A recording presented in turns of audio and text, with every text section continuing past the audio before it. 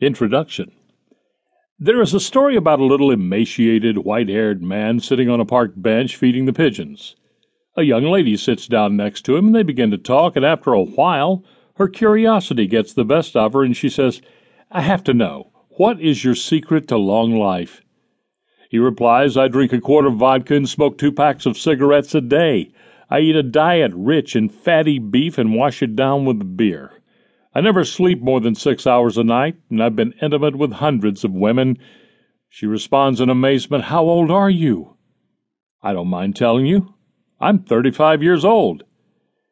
Saying we want to live a long time is like saying we want to have a lot of money. Let's face it, to an orphan in Calcutta, what we mean when we say keep the change is a lot of money. It's the same with aging. We need to be specific.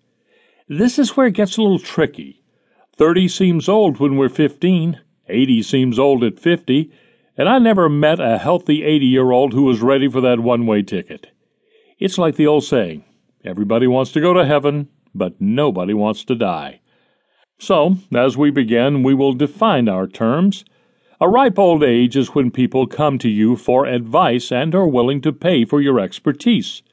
An overripe old age is the point where they won't even listen for free. There is a T-shirt that puts it well.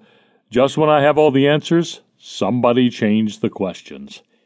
In today's computer and media-driven society, it is possible to be ripe at 25 and overripe at 30. The number one reason for retirement communities should not be to warehouse those with more ear hair than head hair, but so, when, not if, the time comes to fix the mess we're in, they will know where to find the answers. We will, when the time is right, tell them all of the intelligent things our parents told us, all of the wise lessons that we should have shared with our progeny while we were raising them.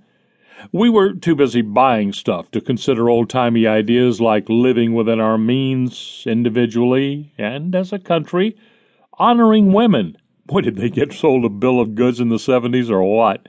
Even cats know better than to settle for equality when you are, by nature, superior. Being loyal to our country instead of bad-mouthing it just because some Hollywood superstar du jour says it's cool. Oh, it will be a great day to behold. We will be more obnoxious than an SEC football or Boston Red Sox fan. But since none of that matters, we will proceed.